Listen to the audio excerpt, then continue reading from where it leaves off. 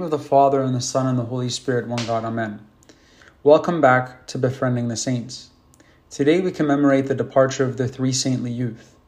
The three saintly youth, Hananiah, Azariah, and Mishael, also known by their Babylonian names Shadrach, Meshach, and Abednego, were from the tribe of Judah.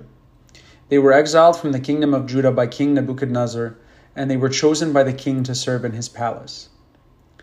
The three youth decided that they would not partake of the king's delicacies and were only eating vegetables.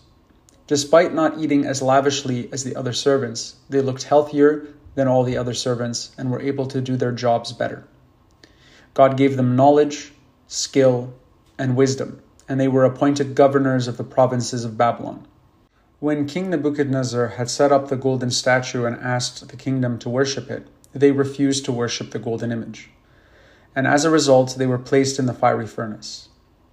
Our Lord saved them from the furnace, and they were permitted to worship their God in peace.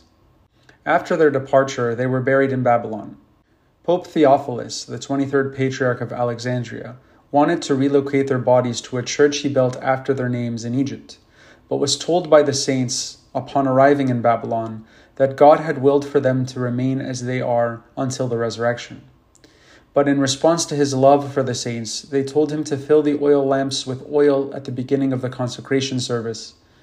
He returned to Egypt and did as they instructed, and the lamps lit up on their own, the church filled with a very beautiful smell, and the Pope saw the three saints walking in the church with him throughout the prayers. Concerning the three saintly youth, Tertullian says the following: In the Old Testament, prayers were used to deliver from fire, from animals, and from famine. Although this happened before the Lord Jesus had honored prayers, how much more is prayer honored now? End quote. Concerning the three saintly youth, St. Basil the Great also says, quote, The three youths have manifested themselves above all the lusts of the flesh, and despised the wrath of the king. They were very courageous and did not fear the fire, but proved that the golden image is a worthless god. How did the three youths have victory over the power of fire? By their persistence. End quote. May the prayers and the blessings of the three saintly youth be with us all. Amen.